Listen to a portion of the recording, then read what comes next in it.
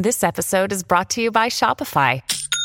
Forget the frustration of picking commerce platforms when you switch your business to Shopify, the global commerce platform that supercharges your selling wherever you sell. With Shopify, you'll harness the same intuitive features, trusted apps, and powerful analytics used by the world's leading brands. Sign up today for your $1 per month trial period at shopify.com/tech, all lowercase. That's shopify.com/tech.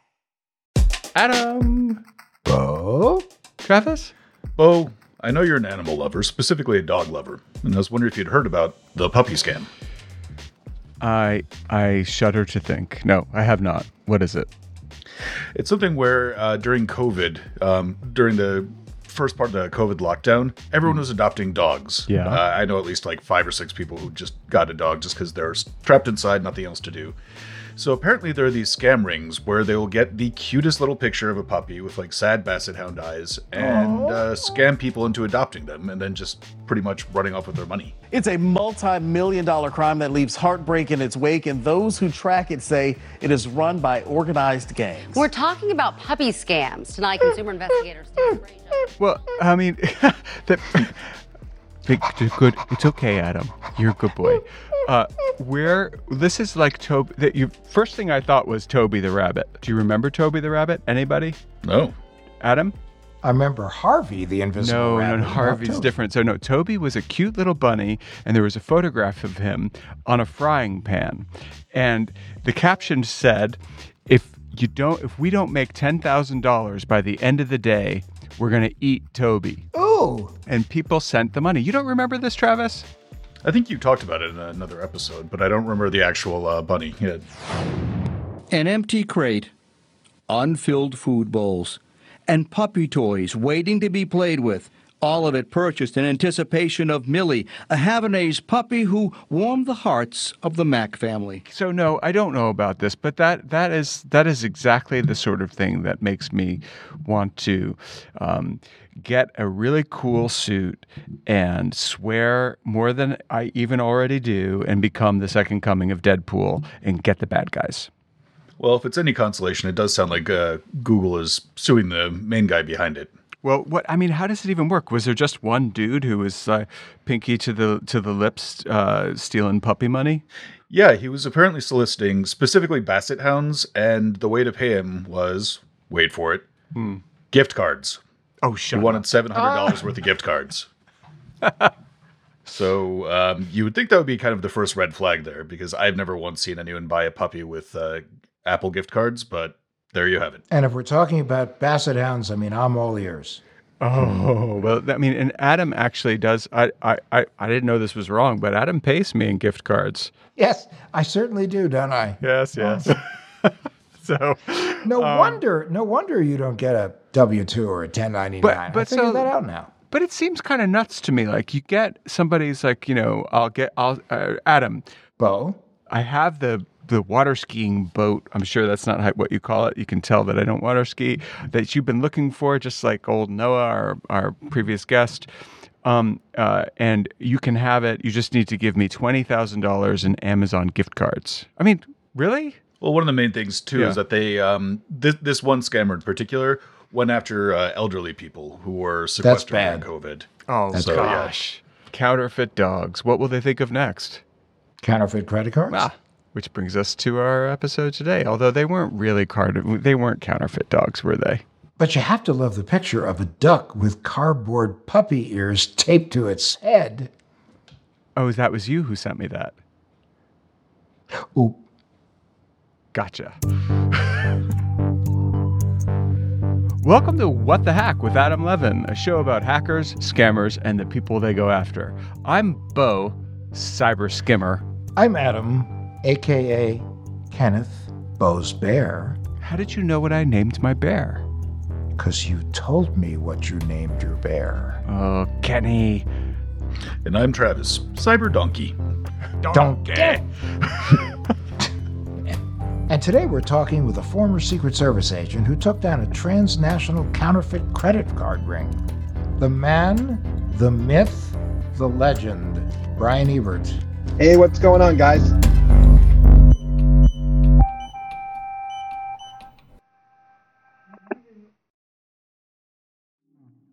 Let's talk about weight loss. Most of us have been there, struggling with the ups and downs. You lose some weight, then it creeps back. But forget those endless cycles of juice cleanses, soup diets, and the latest fad workouts. There's a better way. The Rogue Body program pairs a weekly weight loss shot with a real lifestyle change so you can lose weight and actually keep it off. Need support? Ro's got you covered every step of the way, and guess what?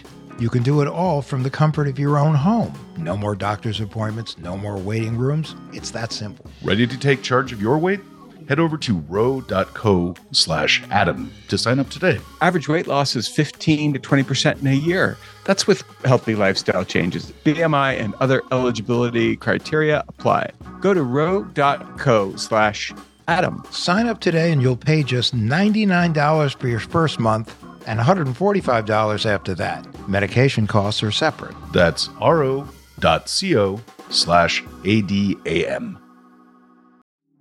This spring, get out there, enjoy the weather, and recapture the magic of riding a bike with electric e-bike. With an amazing variety of models built for riders of all abilities, it's never been easier to fall in love with riding again. Plus, every electric e-bike ships free and only requires quick, toolless assembly. This is my first ever e-bike, and the experience has just been great. I was a little bit intimidated at first because I hadn't gone biking in a while, but the 500-watt motor that the electric e-bike comes with really gives you a nice little boost, especially if you're trying to go uphill or pick up some speed. Data shows that e-bike riders take their bike out more often. That means you get more exercise, more exploration, and wait for it, fresh air. And riding an e-bike it's not cheating. It's just making it possible for you to be out there longer on each ride. And speaking of things going a little slower, you can finance electric e-bike for as little as $49 a month. Get into spring with electric e-bikes, the #1 selling e-bikes in the nation.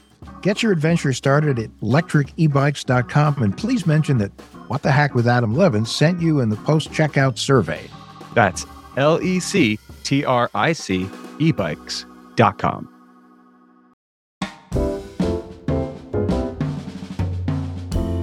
It is good to see you, and it's nice that we have, someone who looks respectable on this show. Welcome. It's so great to see you. Fantastic to be here. I missed you.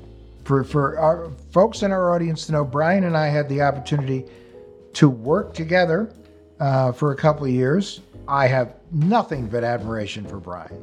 Brian is one of those guys that when you think about superstars, Brian is a superstar. Okay, now hold it, Adam. Yeah.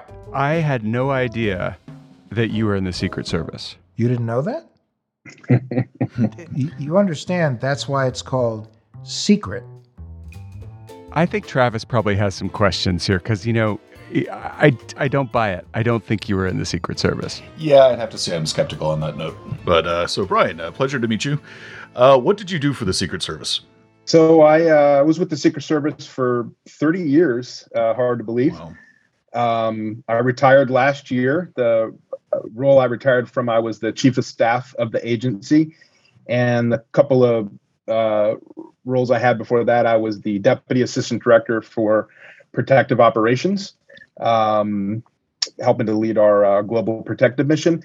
And prior to that, I was the special agent in charge of our Washington field office, which covers Washington, D.C. and parts of Northern Virginia and Southern Maryland. Wow. How did you actually land that gig or those gigs?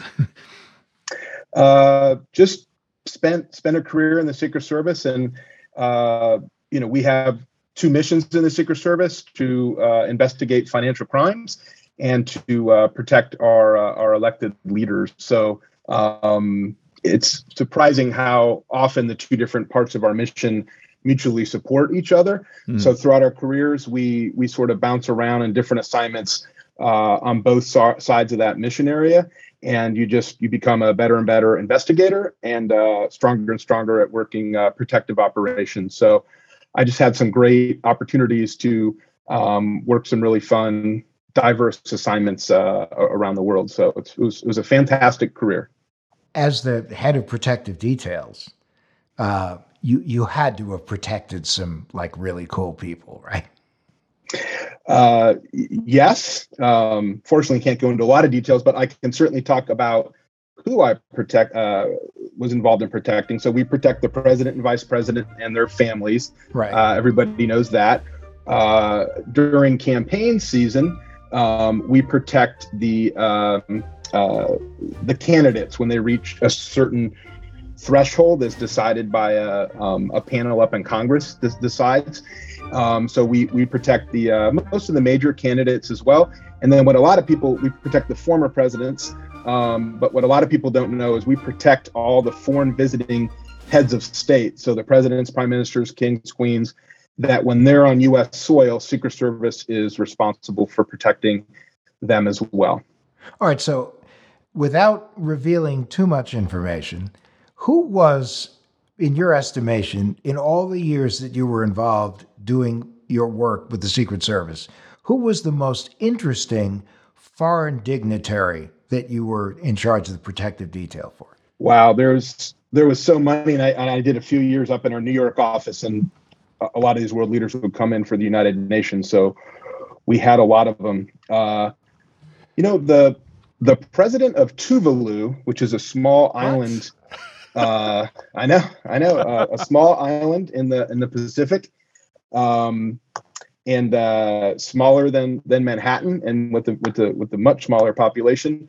That was really interesting because they adhered to a lot of the customs and cultures from their small island country, and they hadn't spent a lot of time in the United States or in big cities. So I was a young agent when I was on that detail, back when I was assigned to our Los Angeles field office, and we actually went to Disneyland in California, and took the leader there with his small little entourage. His chief of staff was his brother-in-law, and we went and did Disneyland and did all the rides. And Disneyland itself had a bigger population than his country, and was not physically much smaller than his country. So that was probably the most interesting experience I had, because at the same time, as small as the country is, and is differently cultural, he's one of the 160 some world leaders that are represented at the United Nations. So it was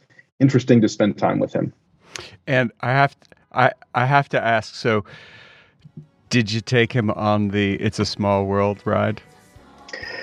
We did the It's a Small World ride, and we did a number of rides, and I got to know him a little bit, and I pointed out Space Mountain, and I said, sir, are you interested in doing Space Mountain? The other agents on this protective assignment were senior agents that have been around a long time, and I was the new kid, and so I was a little bit closer to spending time in amusement parks than the senior agents were. So I was sort of given the task of communicating with him about what he wanted to do, and I have to say I pushed him towards Space Mountain, and he was very very concerned about going on it. And first, that it was a scary roller coaster. But I explained that there was a planet that looked like a giant chocolate chip cookie. The president really liked his chocolate chip cookies, and so he eventually agreed to go on the roller coaster. His brother-in-law, the chief of staff, was not at all happy about it, but he turned a little bit green on it. But the man and I rode in the front seat, and I got him to put his arms up, and American tradition. Did you you turn a little green in the front seat, or were you okay? Did he get Mickey ears is the question I have. He did not. The only time I saw him, he was a very humble man, a very nice man. The only time I saw him assert his privilege a little bit, as he turned to the VIP host that was kind of taking us through. After the roller coaster came back, he wasn't quick to get out of the car when it came back, and the guardrail came up, and he said, "We will ride your Space Mountain again." And so we went and did a second round of it. So it was fun.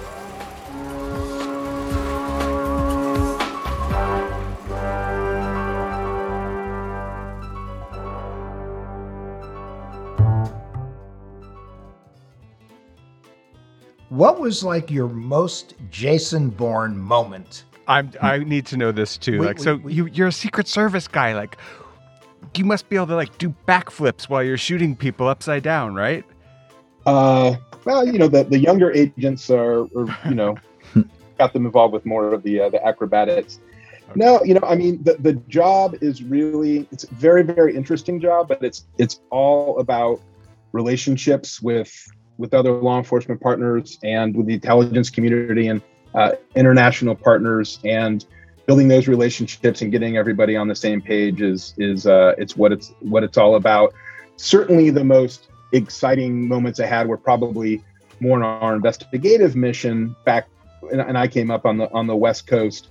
So working fraud cases and, working informants and involved in undercover deals, and doing surveillances on the bad guys and staking them out. And when you get the search warrant, doing entries into the houses and locking up the bad guys, all that. There was a couple car chases, a couple of folks that didn't want to be arrested that either ran or wanted to fight a little bit. So plenty of excitement. But mostly it's about just, nose to the grindstone, doing the investigations, building the relationships, and, getting the mission done.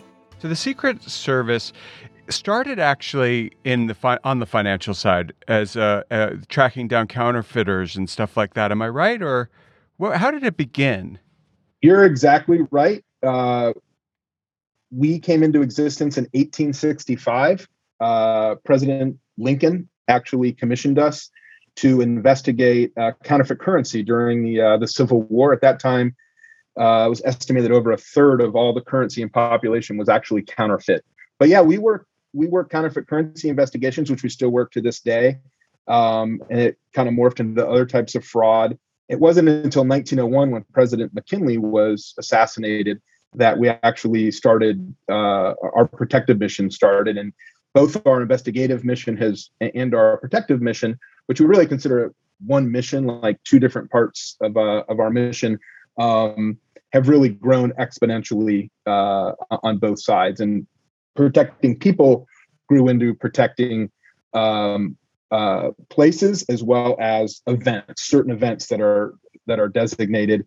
So we protect those events as well. And on the investigative side, we've sort of grown to a point where our job is to help keep the financial infrastructure of the country safe.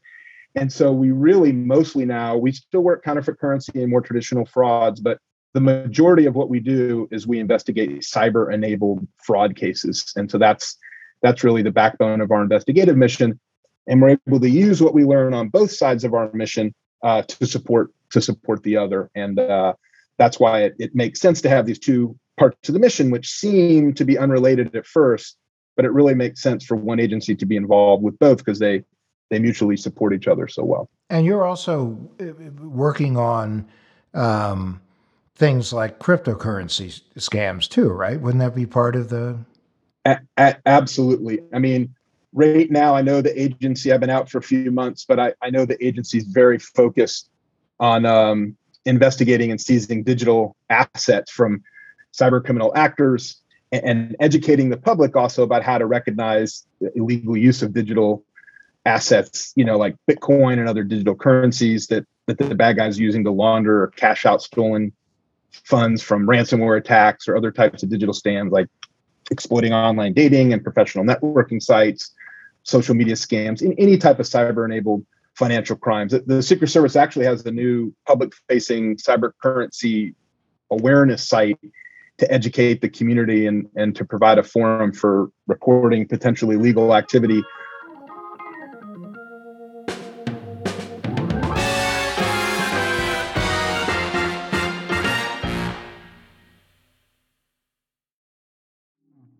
So, Bo and Adam, you guys know I'm a bit of a privacy geek, if you will. Oh, yeah. Yeah, you are. Yeah, totally. I really just don't like the idea that just about anyone can find you online, can find out where you live or your email address or your phone number or anything. I just think that entire idea is super creepy. There's so much of my data already out there, but is there something that you can do? Yeah, actually, you can use Delete Me. Delete Me is a service that pretty much does the heavy lifting for you, where they go to all the data brokers that they have on file and just pull your data and delete it on a regular basis. I use it. I like it, and they make it quick, easy, and safe to remove your personal data online. Well, yeah, with these data brokers, they can accumulate huge amounts of your personally identifiable information. And if all that information gets into the hands of a bad actor, that opens you up to a lot of risk. And if you act now, you can get 20% off your Delete Me plan when you go to joindeleteme.com/WTH and use promo code WTH. The only way to get 20% off is to go to joindeleteme.com/WTH and enter promo code WTH at checkout. That's joindeleteme.com/WTH, promo code WTH, which stands for What the Hack. And we thank you for supporting Delete Me and What the Hack. So here's the deal. I use Yahoo Finance. I use it to make money because it works, not just because they're a sponsor of the show. Heck, I've been using them for years before they ever called to become a sponsor. I do a lot of investing, and I need to make split-second financial decisions, and that's where Yahoo Finance comes in. I trade stocks, and I trade options, and you can't trade them in a vacuum. You've got to know what's going on. Yahoo Finance gives you the opportunity to look at the whole picture. I mean, breaking news, editorial perspectives, analyst ratings, independent research, customizable charts. I love the customizable charts. They have it all. At Yahoo Finance, I'm part of a community of over 90 million users. You heard me. 90 million folks use Yahoo Finance because they're helping you on your way to financial success. Visit yahoofinance.com, the #1 financial destination. That's yahoofinance.com, yahoofinance.com.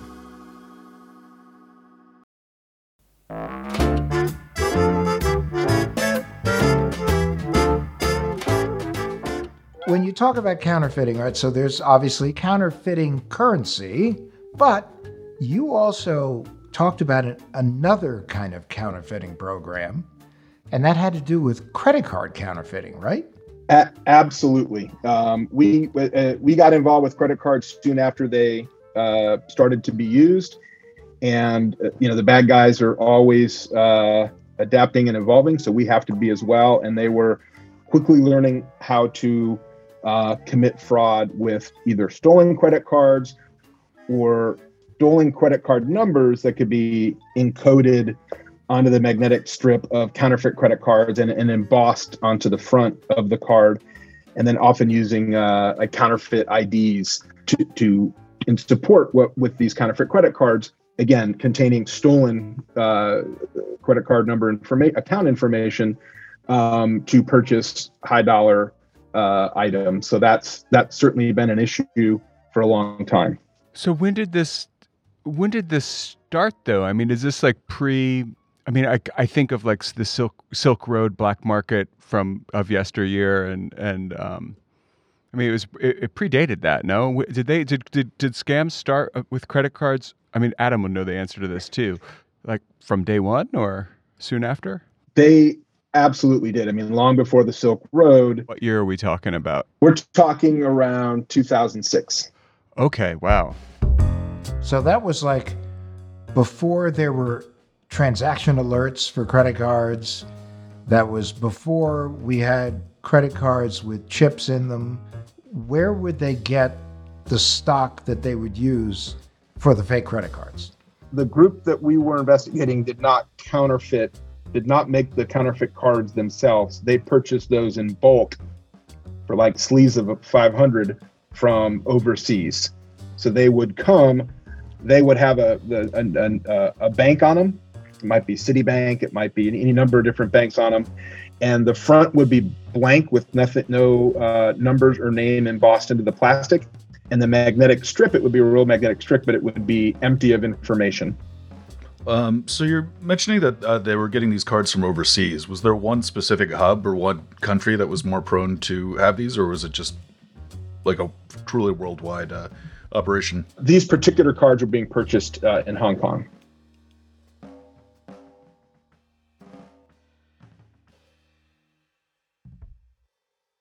The bad guys were very smart. They would decentralize the different parts of this scam.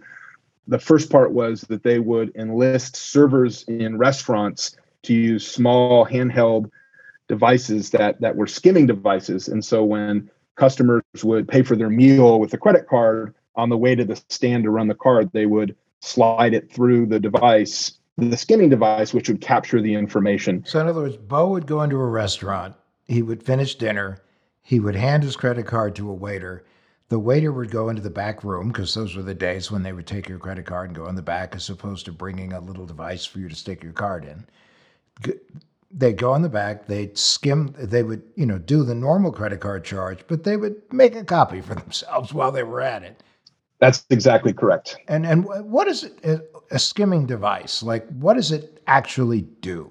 How does it work?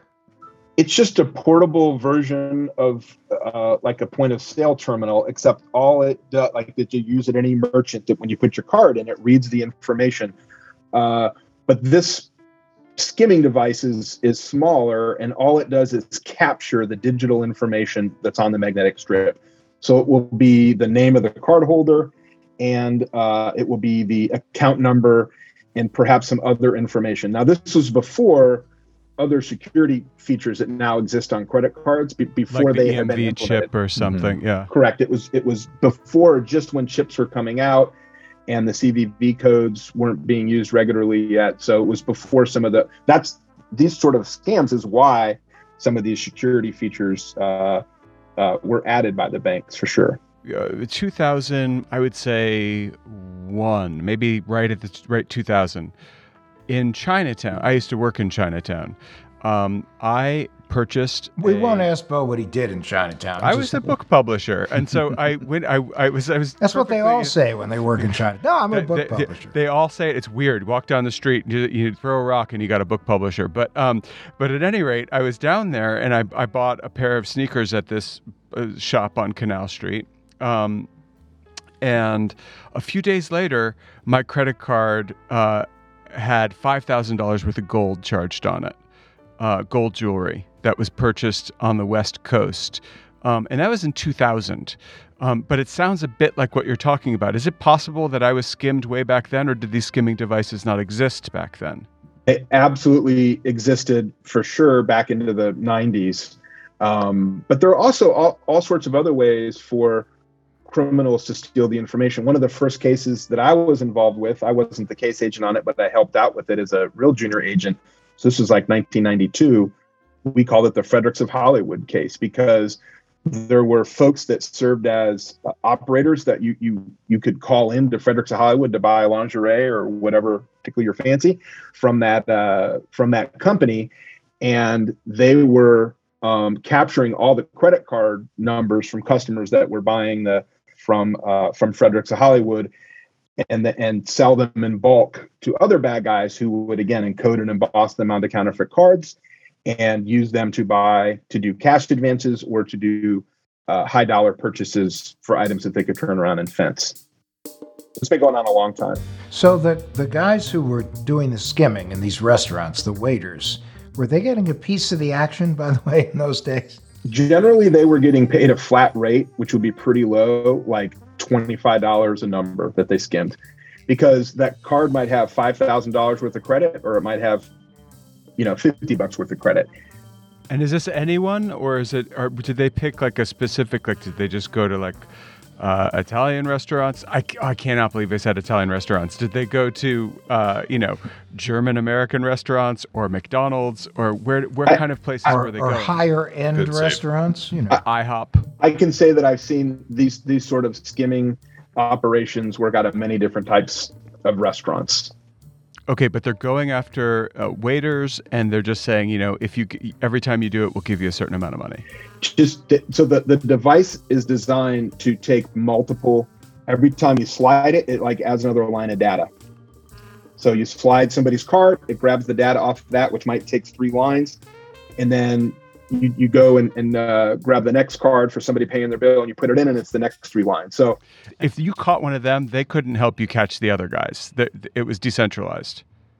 Not talking about this particular case, but often when you caught the skimmers, they only knew one person, and they knew him by the first name, and it was just like a way for them to make extra money. Or a lot of times, the waiters would maybe have gambling debts. And this was a way to pay off the debt. Like, hey, you owe Jimmy $5,000. you get us 100 numbers and your slate will be clean. Like there was also a decent amount of that incentive, or sometimes it was just straight money. Bo made me get him 200 credit cards, So I thought that was a little unfair. But are there ways that consumers can protect themselves from being victimized by a skimmer? Well, the good news about this sort of scam is that with all the new security features that we're not seeing as much of this. We are still seeing it at there's fake ATM machines. We're seeing it at gas stations where they put up a fake card reader that's really just capturing all that information. I mean, the advice that I'd give is to just pay attention. And, I would, in terms of ATMs, I would make sure it's in a reputable area at, preferably at a bank, but just pay attention and use your common sense and be thoughtful about where you use your cards. The other thing is most of the victims of these scams where their cards are where their number information is, account information is stolen one way or the other, they don't know a crime's been committed until they get their bill. And back then, it wasn't normal that people could go online and check their credit card account information regularly. So if people can check their bank accounts and their credit accounts on a regular basis, they're more likely to see that fraud activity and be able to shut it down quickly before the bad guys are doing significant financial harm. And, and another thing that you can do, which is very common in Europe, but not so common in the United States, is waiters in Europe, when they bring your bill, they bring the reader with them, and the card never leaves your sight. So you can't do that in the United States always. The card sometimes does go back to the waiter station to get scanned, but you can kind of keep an eye on it and see if there's anything strange happening. And like you said, nowadays we do have transaction alerts, so you can keep tabs on whether or not that card is being used. Yeah, I mean it is frustrating to know that that those alerts are out there and available with most major banks and or the Visa, MasterCard, and Amex carriers, and how many people don't take advantage of that. It's just a wasted opportunity to drastically limit the amount of fraud loss that happens when your information is stolen, because it's not a matter of if, it's a matter of when. And I know Adam and I think all you guys make that point a lot, and it's true. So it's partially about stopping the fraud in the first place whenever you can, but there's going to be times you can't, and then it's about mitigating it and limiting it as much as possible. So being vigilant. Which means you have to know as quickly as possible you have a problem, and transaction alerts is one of the ways to do it.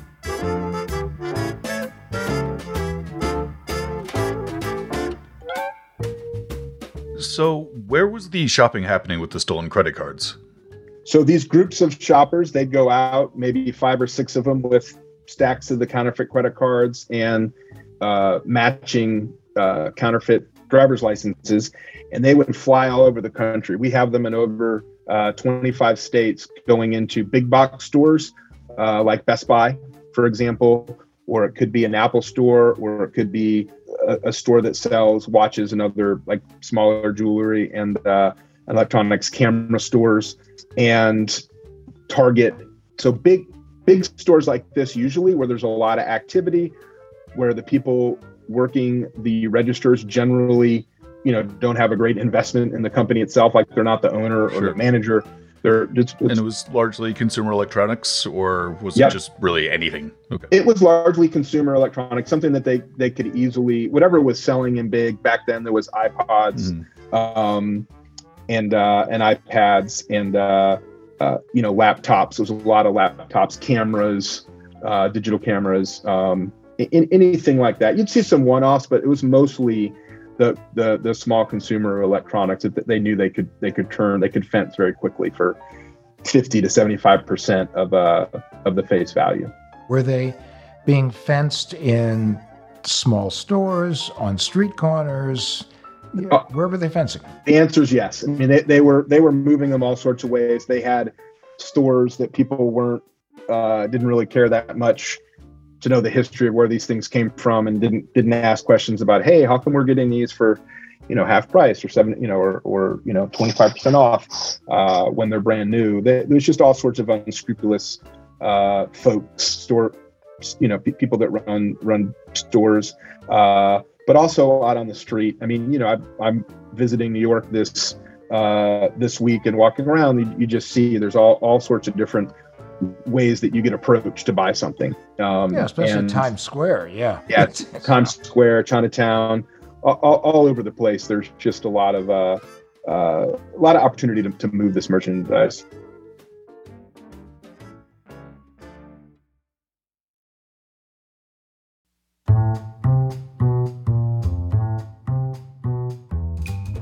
These guys were basically using counterfeit credit cards to buy real stuff that a lot of people figure when they buy on the streets, it must be counterfeit, but it's cool. But it's not counterfeit. It's the real deal. A lot of times, certainly in this particular case that I was talking about, it was certainly the real deal and purchased on counterfeit credit cards. But you can never forget what's on that counterfeit credit card is real people's stolen account numbers. And so they might live in New Jersey, and the card might be used in Oregon to commit the fraud, and they don't know a crime happened until 30 days later when they get their bill, if they catch it. And they're like, hey, I've never even been to Oregon. And then that thing that was bought in Portland is being sold on the street of New York to somebody. So now the crime, where's the crime happening? Is the crime happening? I know where some of them are happening, but it sounds like there's several crimes happening. Is the purchase on the street of this item, which was purchased with a counterfeit card that was stolen, a crime? Or, I mean, it just sounds to me like this is a crime fest.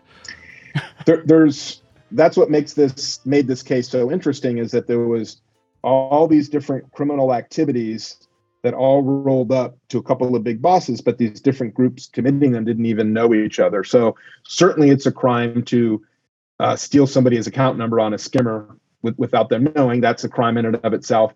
The manufacturing and encoding and embossing of counterfeit credit cards is a crime. It's access device fraud. Even if it happens overseas? Where there's crimes committed in the United States, the Secret Service has primary jurisdiction in terms of federal law enforcement. We have a lot of overlap with the FBI in these sort of cases, and we work really closely. They are on our cyber fraud task forces. We're on their cyber task forces, but they tend to prioritize cases that involve either state actors or terrorism or crimes, that against infrastructure and things like that. If it's purely financial in nature, generally the Secret Service has primary jurisdiction on this, although we work a lot of these things together. But that's how these cases, why these cases are transnational organized crime cases. They often have, especially when you get into the more cyber enabled fraud, this fraud we're talking about is a little bit antiquated. Different parts of it are certainly still happening today, but as you get into the cyber enabled fraud, there's almost always an international element to it. And oftentimes the international element involves a government perhaps that may not necessarily be friendly to the United States and is looking for an additional revenue stream, perhaps.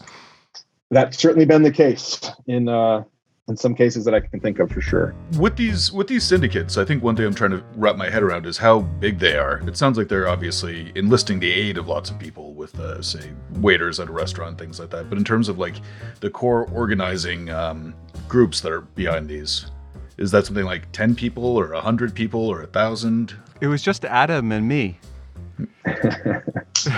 So it's when you talk about these waiters, there's some people that are sort of managers, and they go out into that community of folks, and that's often folks that are ethnically or culturally connected. This particular case was in the Asian community, but I've seen it in all sorts of different communities that exist in the United States, white, black, brown. It certainly runs the gamut. But so it's equal opportunity. It absolutely is equal opportunity. And these folks are going to, as many skimmers, the skimming devices, which are relatively cheap that they have, they're going to list as many waiters as they can. So might be 20, 30, 40 different waiters that have been involved. Is this still going on? By the way, Brian, skimming cases are going on. I've heard of them less in restaurants like this and more with fake devices like fake readers at gas stations are big. I mean, a couple years ago, there was a huge case all over the country with these gas station skimmers where they actually kind of put a facade over the front of some of these pumps so that you're not putting it into the stores, you're putting it into theirs. And driving by that, Brian, would you be able to spot one yourself, having worked on these cases? No. I mean, we went in and inspected it, and we certainly have. Yeah. Have we?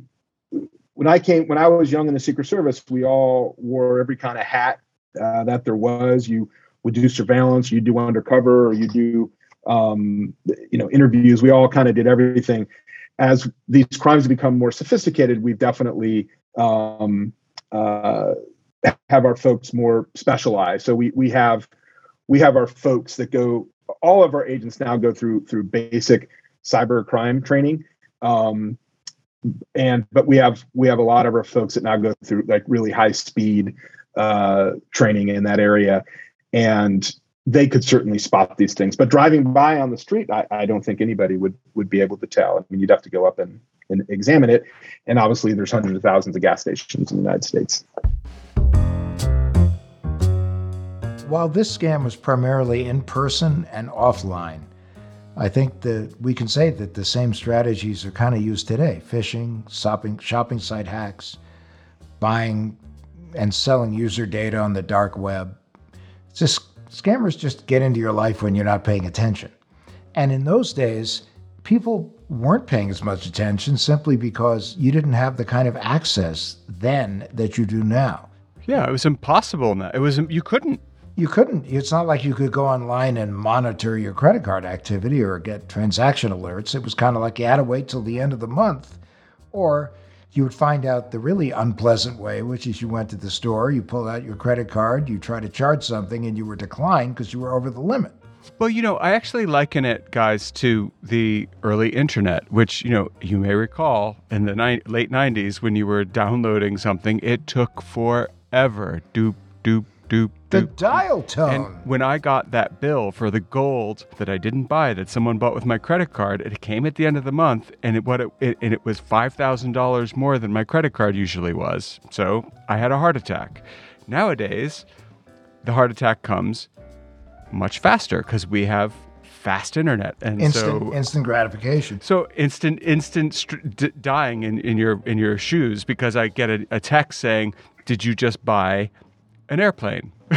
So, no, I didn't. But well, and this is why our philosophy back started in the 90s and with our initial electronic crimes task forces that have now morphed into our cyber fraud task forces.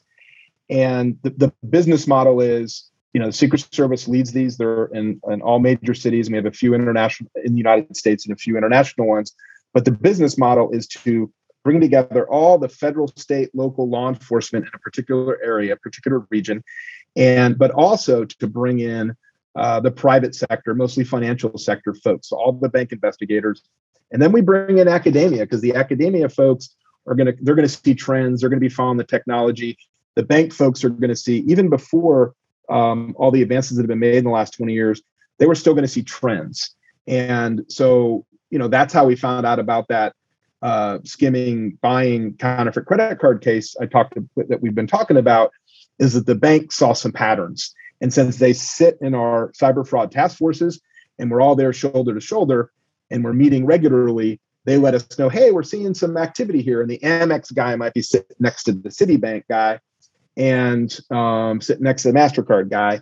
And so we start seeing these trends, and then we can be very strategic and focused in our investigations and look for a way in, which might be an arrest of a skimmer that can provide us some information that can go back to the manager, or it might be one of the shoppers got caught out in another state, and he might have got caught 2 weeks ago, but we can go back and take a look at that evidence. And that's what we did. It was a number of different police reports we looked at and informants that were developed, and we sort and information from the banks, and we start to piece it all together and to start identifying the people that are running it, and then target them through different types of investigation. So you did eventually get the funnel down to the prime movers of this scam, and how many were there at the end? Like when you finally got to the bottom of it, you did crack this case, yeah?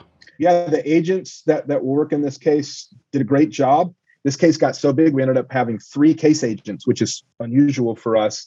We had a squad of 22 agents, and there was times when most of us were working in this case, but 3 of them worked it over several months, over a year full time, and we ended up making 11 arrests, and we ended up going up on a Title III wiretap where we were tapping some of the bad guys' phone calls, and we're able to kind of figure out the whole conspiracy, and with surveillance and with investigations and with other evidence gathering through the banks, we were able to figure it out. So 11 folks were indicted in that case and ended up doing some amount of prison time. And we seized a few $1 million, certainly a lot less than was probably stolen, but we still seized a few $1 million in items that were recovered and in cash.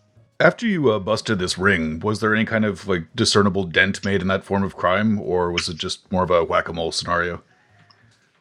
I hate to say it, but a lot of it was whack-a-mole until some combination of legislative fixes and/or the banks bringing in new security features and new protocols. It's more like the crime just seemed to sort of float around to different groups. You might see a decrease in a certain population, but someone else is there to pick up the slack. It's hard with all the banks being disparate, even though we have as many of them investigators as we can in our task forces. It's still hard to have a really crisp, clear macro view of what's going on. But this scam I'm sure there was dozens of scams going on like this at the same time. And we did and do the best we can to strategically take out the biggest actors. The Secret Service generally is not going to get involved in a single case of somebody having their identity stolen or somebody's credit card, there being fraud on somebody's credit card.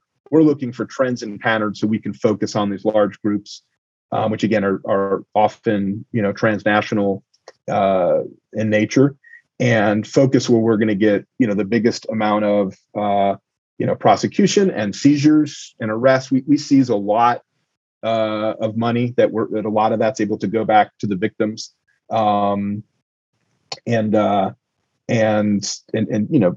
sentences. So we really look for the biggest bang for our buck because we're a small agency. Secret Service has less than 4,000 agents throughout the whole world. And so we really look to use our cyber fraud task forces as force multipliers to work with state and local and city law enforcement and our federal partners and the private sector to be as strategic as possible so we can make the biggest impact in the community to reduce these sort of frauds. A situation like this versus today this was obviously very labor intense for the criminals. I mean, they needed a lot of guys. Whereas today with cyber, you don't need a lot of guys, and you can cover a lot more ground, which makes cyber even more dangerous. So, absolutely. So before we end, maybe skimmers aren't as common as they were in the 2000s, but what can people look for in order to just better protect their stuff in today's world? Keep their eye on their cards when you can, and to regularly check their accounts online, and certainly make sure they're signed up for the transaction fraud alerts that all the banks provide now. But on top of that, just pay attention to what's going on in their accounts. And we all use our card someplace where afterwards we get that little itch in the back of our neck. We're like, that was a little sketchy. So especially in those occasions, to make a point of going on line and checking regularly so you can be right on it. I don't know anybody whose card hasn't been used. One of their cards hasn't been used for some sort of fraud. So it's all about stopping when you can, but being able to quickly be aware of it so that you can shut it down and not get in a place where you're having to fix your whole credit and have to jump through all those hoops and all that pain. To just to kind of be on it real time as much as possible, I would say. Well, listen, Brian, this has been awesome. We really appreciate you coming, and I know you're a font of stories, so we definitely want to bring you back because I have no doubt this is but one of many hair-raising, fundraising stories that you can tell us. So thanks an awful lot, and we really appreciate you making time to talk with us. Listen, I appreciate the opportunity, and I've enjoyed it. I'd be happy to come back on and chat with you guys. I really appreciate what you guys are doing out there in this space to tell these stories, be entertaining, but educate folks about how they can protect themselves, because that's what it all comes down to. Even with all these great security features and all this information and knowledge that's out there, it comes down to paying attention and making a decision to be aware and protect yourself. And clearly that's what you guys are all about. So happy to talk with you. Thanks, man. So as we say, until we skim again. Oh, man. Knew we had to end on a dad joke.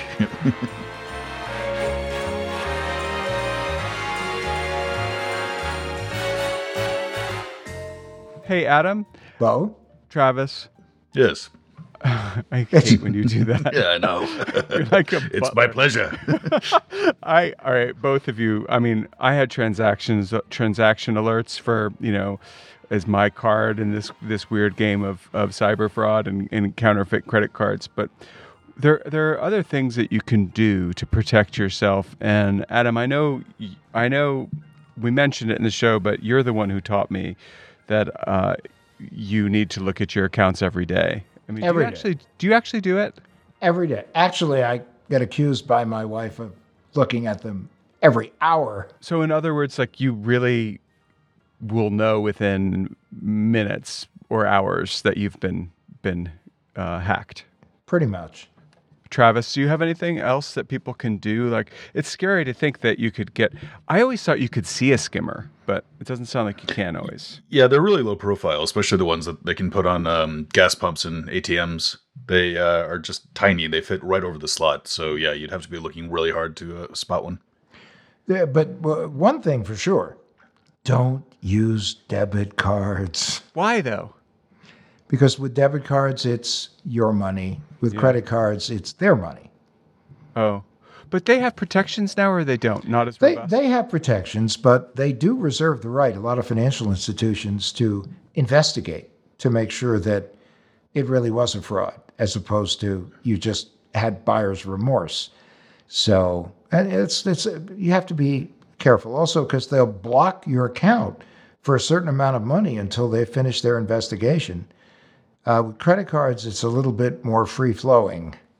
You report it, they freeze it, they do all kinds of different things that is just, I think, more protective of consumers. Yeah. Well, I had that money that I had charged to my card for the gold back in the day.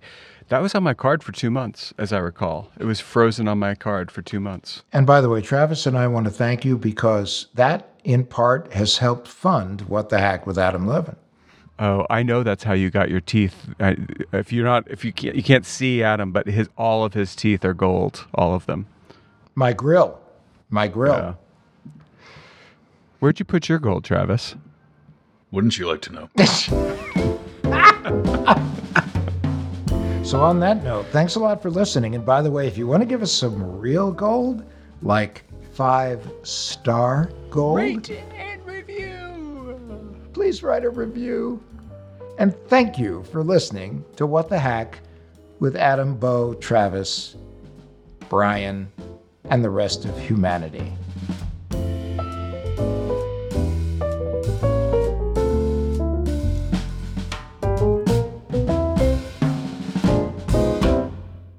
What the Hack with Adam Levin is a production of Loud Tree Media. It's produced by Andrew Stephen, the man with 2 first names. You can find us online at loudtreemedia.com and on Instagram, Twitter, and Facebook at Adam K. Levin.